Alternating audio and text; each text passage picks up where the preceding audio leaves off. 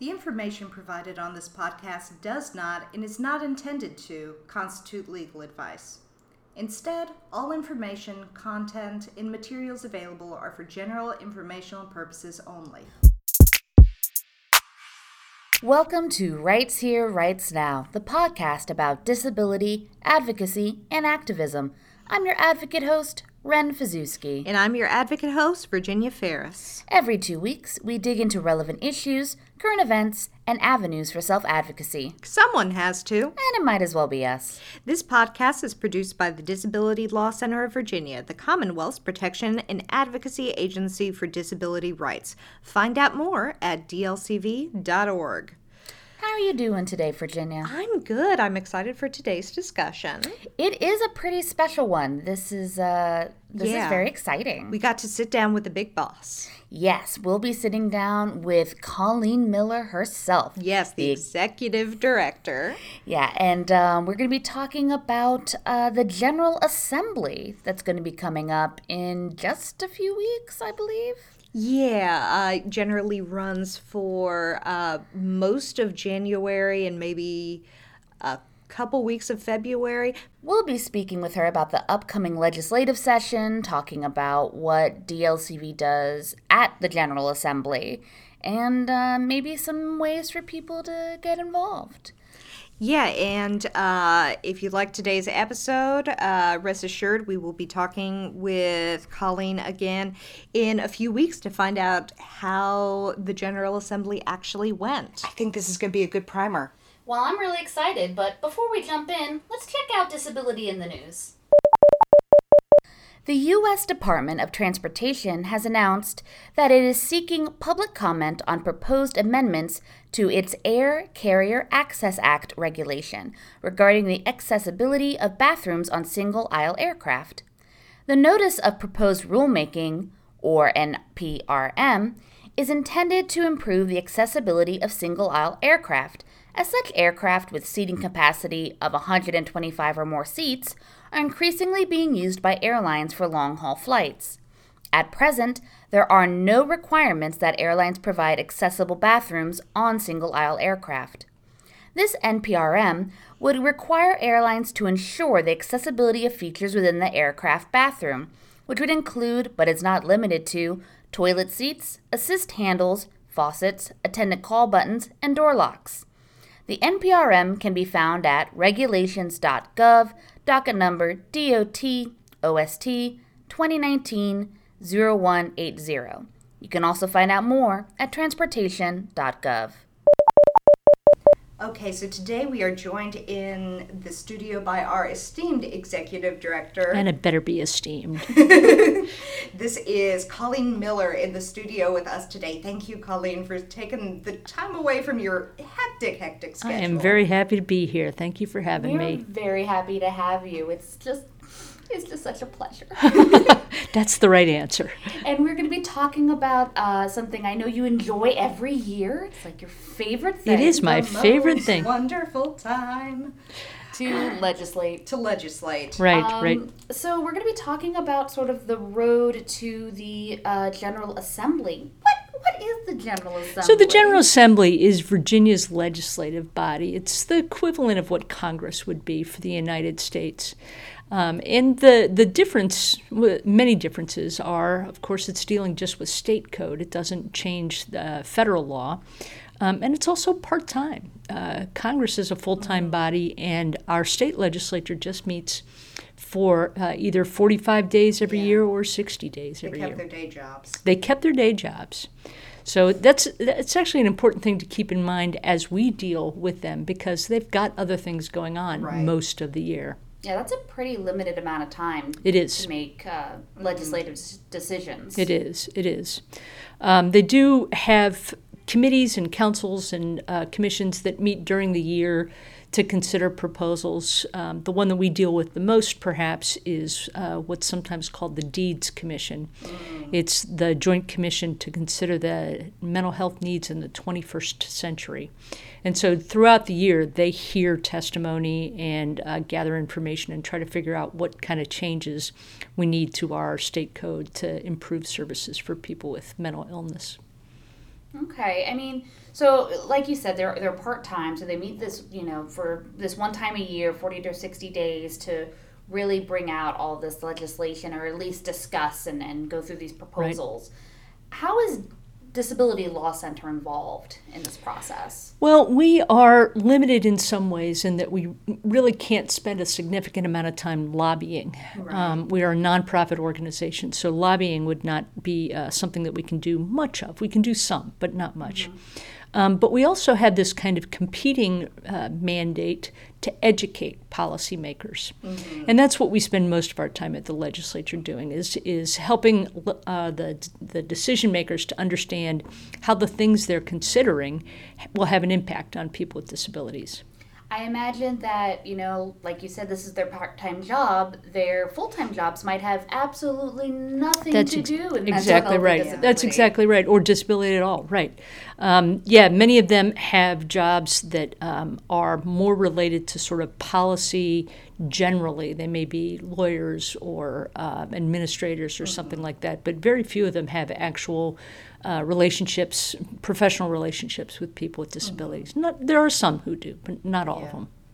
And it sounds like, when we educate these policymakers, we are working with specific groups and committees in the General Assembly. That's right. There are some committees that deal with more disability issues than other ones do. In the House, there's a committee called Health, Welfare, and Institutions. Mm-hmm. Also on the Senate side, there's the Senate Rehabilitation Committee, and there are committees that deal with educational issues where special education issues are likely to come up. Oddly, in the last few years, we have dealt a lot with a committee called the Courts of Justice, which is where many of the mental health issues are dealt with. Okay. And that's because especially the issues that we're concerned about have to do with involuntary commitment of people with disabilities. Yeah. So that goes through the Courts of Justice committees. So that's more about people with disabilities coming into contact with law enforcement. Correct. And everything that happens Correct. as a result. That's right. That's right. So I know that there are essentially there's three of you. There's you and two of our trustee colleagues that are usually going down and doing the education policymakers and sitting in on meetings of commissions, or I'm honestly not sure what they do down there. This is why you don't ask me to do it. But how do you guys know where you need to be in a given day? So kind of like important to understand, I think, how legislation gets developed. You remember the little show on TV about... I'm just a bill, yes, I'm only a bill. Yeah, well, that has actually nothing to do with how legislation is developed. Oh, no, I was depending on that. That was my whole basis. That was my entire basis for civics. I went to public school. The way legislation is typically developed is that an ordinary constituent will write to their state senator or their state delegate and say, here's a problem that I'm having, can you fix it? And sometimes they are issues that really can't be fixed with legislation, but that doesn't mean that the senator or delegate won't try to fix it with legislation. Mm-hmm. So they'll kind of come up with some idea of what part of the code needs to be fixed. And they send it off to a part of the legislature that's called legislative services. Mm-hmm. They will then write a bill to try to solve the problem that the legislature is addressing. And that bill will ultimately be assigned to a committee of the legislature. And that's the work that starts on January 8th, the committee meetings to hear this legislation. The committees will often rewrite and revise and edit or just find flaws in the legislation. All of that has to be heard by a committee and approved by a committee, then heard by the larger body and approved by that body by the halfway mark of that. And that's what we call the crossover. Okay. Mm-hmm. I mean, I imagine that when... like you said, it goes to these legislative services and they write up, legislation. That committee is really trying to dive into the logistics of how this would actually be about in practice. Because I know that we as an agency have talked a lot about specific legislation that had been put forward, Right. and then the fallout of that legislation Oh yeah. has been pretty significant. And so that's part of this process, is being like, well, what is actually going to happen once this law is in place? The legislature actually has quite a few attorneys who work with them in legislative services. And so what a legislator will do is tell this staff, here's the problem I want to fix. And then it's up to that lawyer that works for legislative services to find the part of the code that applies and that can be adjusted to fix that. The legislative services staff is not supposed to tell the legislator whether it's a good idea or not, whether this is a good way to try to fix the problem. They're supposed to just simply say, here's one way you can approach it. That's the committee's job. Yeah, it's the committee's job, and ultimately it may be the governor's job, because sometimes some ideas that are not all that great get all the way through the legislature, and it's up to the governor to veto it. But yes, it's the committee's jobs to figure out whether it's a good idea or not.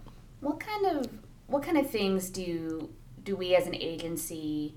Obviously, there's so much to be educated on. Are there any specific things that we've worked on in the last few years to really educate policymakers about when we discuss disability? Almost every year, there's some kind of legislation that's going to impact people's rights under the Americans with Disabilities Act. Yeah. And the Americans with Disabilities Act is a federal law, so trying to make adjustments to it using state law is almost never going to work. Yeah, I imagine it wouldn't. But that does not really stop the legislature from trying. So we often have to meet with legislators one-on-one and explain how the federal law operates on this issue and how state law cannot change federal law. That's a good thing to be educated about, because I imagine if things like that went through, it would end up badly. It would. It would. Ultimately, if something went through to try to change federal law and it became state law, we would probably have to challenge it in court. DLC would have to challenge it in court. So I know that we, going off of our outline a little bit, we just had an election earlier this month. We're recording this in late November, and the makeup of the state legislature has changed some. Do you have any expectations about how that's going to impact people with disabilities? The first thing that is of concern, I guess, is that all of the leadership is going to change. Yeah. So this is the first time since the 90s, since the mid-90s, that both the House and the Senate have been controlled by the Democrats. And that means that there's going to be all new committee chairs. And every committee chair runs their committee a little bit differently. So we really have no idea what to expect from the committees on either side. On either the House or the Senate. And that'll be the part that'll be a while for us to understand what the new rules are. And it's also going to be challenging for the new members of the House of Delegates and for the Senate, because they're not going to know how things work right away either. Yeah. And there's going to be a lot more people to educate. That's right. Yeah, a lot of new players down there. Are there any specific, throughout the system, areas of improvement that you hope to see after this legislature, or is it just kind of a hang on by the seat of your pants? The new leadership has already announced some initiatives that they intend to take on. We know that they intend to address gun violence because that was something that they campaigned on. Right. We will certainly be looking for some improvements in that area. We're always concerned that they don't make people with mental illness sort of the straw man in that kind of a situation. Make it people with mental illness to blame for gun violence. People with mental illness are much more likely to be victims of gun violence than they are to perpetrate gun violence. So we will be on guard to make sure that there are not sort of careless solutions that are crafted there. The leadership has announced that they intend to make some changes with respect to voting rights, and we believe that those changes will be enormously beneficial to people with disabilities. recent years, the legislature put very strict identification requirements prior to voting, and that impacts people with disabilities who do not drive and do not have driver's licenses or do not have access to polling places easily, and so have really, in many ways, been deprived of the right to vote. Yeah. I know that that's an initiative that we'll be talking about is disability law. We've been doing, voting surveys at polling places and kind of seeing the impact that these kinds of laws and just the knowledge of what should be accessible. Yeah. I also know that there has been some talk in the news regarding overcrowding in our state institutions, about some of the issues they're having with census, but also there was a really great article in the Virginia Pilot stating that the budget that Virginia has for mental health services in the community is much lower on average than it is in other states. And I know the budget is a big thing that the General Assembly deals with as far as figuring out where that money goes. One of the issues of concern for us is that we know that the Department of Behavioral Health is going to be seeking capital dollars, which are dollars to build things. They're going to be seeking capital dollars to increase the bed space in the state hospitals. And we know that the state hospitals are at crisis, that they are at full capacity. But the problem is not that there's not enough bed space. The problem is that there are people in those hospitals who are ready to move to the community, have been declared ready to move to the community by professionals who work there. And still, they cannot move to the community because the community is so under-resourced. Yeah, and when we say that there are people waiting in state hospitals, we don't mean, there are 15 or 20 beds that could be freed up. More than 200. Yeah. There are more than 200 beds that are occupied by people who do not need to be there. Yeah. Yeah, and I think, again, that's part of the education portion that we do as an agency when we talk to the General Assembly is it's really easy, I think, with these kinds of issues to see sort of the vague picture, but not the actual details. Right. Right. Well, and build more beds, build more hospital spaces, just kind of an easy bumper sticker way to approach the problem, where it's really a much more complicated problem than that. Are there any specific bills or initiatives that you'll be, and we know we've brushed over gun violence, but there's any specific bills already that you're kind of keeping an eye on? The deadline for pre-filing bills is December 5th. Okay. So legislators are currently giving legislative services their ideas for bills, and there's not a whole lot of them that have appeared publicly yet. So there are sort of general issues that I know to be looking out for, but no specific bills with numbers attached to them yet. Okay. So for anybody out there who is interested in the General Assembly, wants to get involved, what would you say to those people? How can people get involved? Run, don't do it. There are a number of ways people with disabilities can be, and our friends and allies can be involved in the legislature. When bills are being heard by a committee, anybody can go speak to that bill and say whether they think it is a good idea or a bad idea. I will say that if you intend to go to the General Assembly to speak about a bill, there are impediments for people with disabilities. Right. There are not sign language interpreters on standby. So if you are somebody who needs a sign language interpreter, you've really got to give the committee chairperson or legislative services some heads up that they're going to need to have an interpreter there. Lots of times you are speaking to the committees from a podium. And so if you're using a wheelchair, there may not be a microphone that is at your height for being able to speak.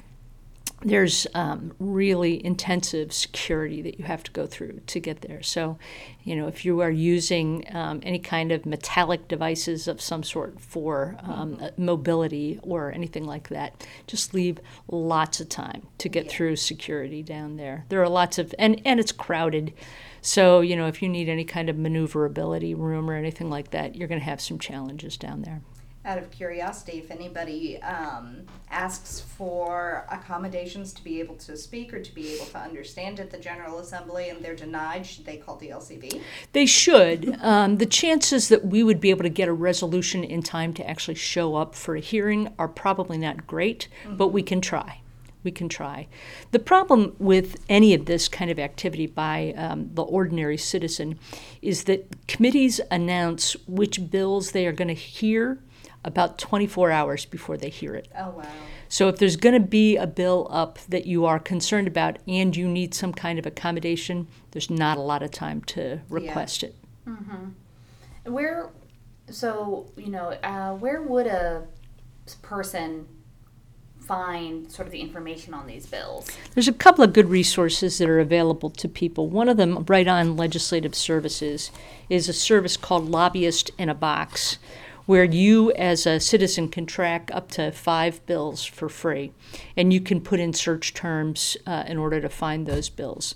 It's a pretty good tool, but it is limited. There's only 5 bills you can track. Another one is Richmond Sunlight.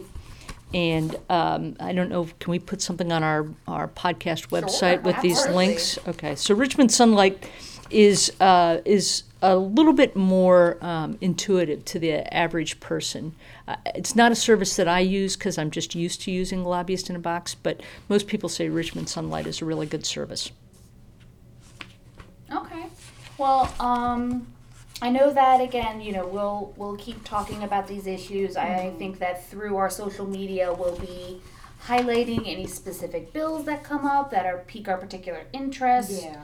I know that, as with any political issue, it's good to know your local representative. Yeah. And know their phone number and just give them a holler if you need to. You can get on the Legislative Services website as well, and there's a service called Who's My Legislator? And you can just put in your zip code or your street address, and it will tell you exactly who your legislator is, if you don't know. Technology. It is amazing. It is amazing. Do you have any final thoughts with us, Colleen? Any last things that you want to talk about? Again, DLCV's work in the General Assembly, or how people can get involved? If people want to follow bills that are of interest to the disability community, DLCV does post almost daily something called Legislative Highlights, and it will list, generally by subject matter, interesting bills that we're following, and will let you know what's happening next, so that if it is something that you want to get involved in, you'll have a way of figuring out how to do that. The Virginia Board for People with Disabilities also posts a very comprehensive digest of disability-related bills, and I think they update that weekly, so those are a couple of good services to pay attention to. All right. Well, thank you so much for taking time. Happy to be here. Teach us how a bill becomes a law, because Schoolhouse Rock just... I'm just a bill. I know. I feel so misled. I have to rethink some things. But again, thank you so much for your time, and hopefully we will talk to you again after the General Assembly to hear how it went. I can even check in with you during the General Assembly if you'd like. We could do that too. We could do that. This is delightful. The world is our oyster. Hey. Thank you so much. And here are some DLCV highlights. The number of individuals stuck in Virginia's state psychiatric hospitals, despite being ready for discharge, has topped 200 for the 6th month in a row. This unique population is tracked monthly in the state's Extraordinary Barriers to Discharge list. The most recent of these lists, from October 31st, lists the number of individuals waiting 2 or more weeks for discharge as 212. The average amount of time these individuals have been waiting for discharge is over 170 days, almost 6 months. DLCV first raised concerns about the number of individuals awaiting discharge this summer when the May list included 246 individuals. While about 16% of their existing beds are currently occupied by people who don't need to be there, Virginia's Department of Behavioral Health and Developmental Services still plans to add about 100 state hospital beds. These new beds, half of which are considered temporary, are expected to cost taxpayers upwards of $40 million. Kevin called DLCV recently because the wellness center he had used for several years now was barring him from using the swimming pool anymore after he had a seizure. He had had his attendant with him in the pool, and his seizure was managed, but out of fear the wellness center revoked his rights to use the pool, stating it was unsafe for him and other wellness center members. Kevin's seizures are controlled by medications, and his personal attendant is equipped to handle any seizure he may have. The wellness center attorney requested documentation from Kevin's doctors, stating that he was not a safety risk. DLCV was able to work with Kevin and his doctors to get the proper documentation submitted to the wellness center attorney.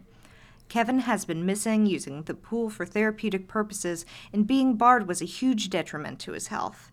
The documents were all submitted, and after review, the wellness center reinstated Kevin's rights to use the pool with his attendant. Kevin was so thrilled to be back in the pool and is feeling better already. And those are the DLCV highlights. Tune in next time to hear more about what DLCV is doing on behalf of people with disabilities.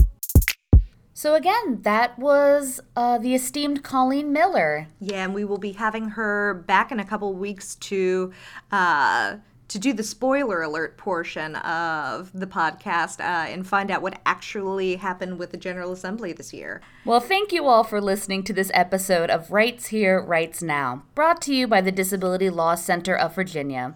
We're available on Apple Podcasts, Spotify, or wherever you get your podcasts. Don't forget to subscribe and leave a review. If you need assistance or want more information about DLCV and what we do, visit us online at dlcv.org.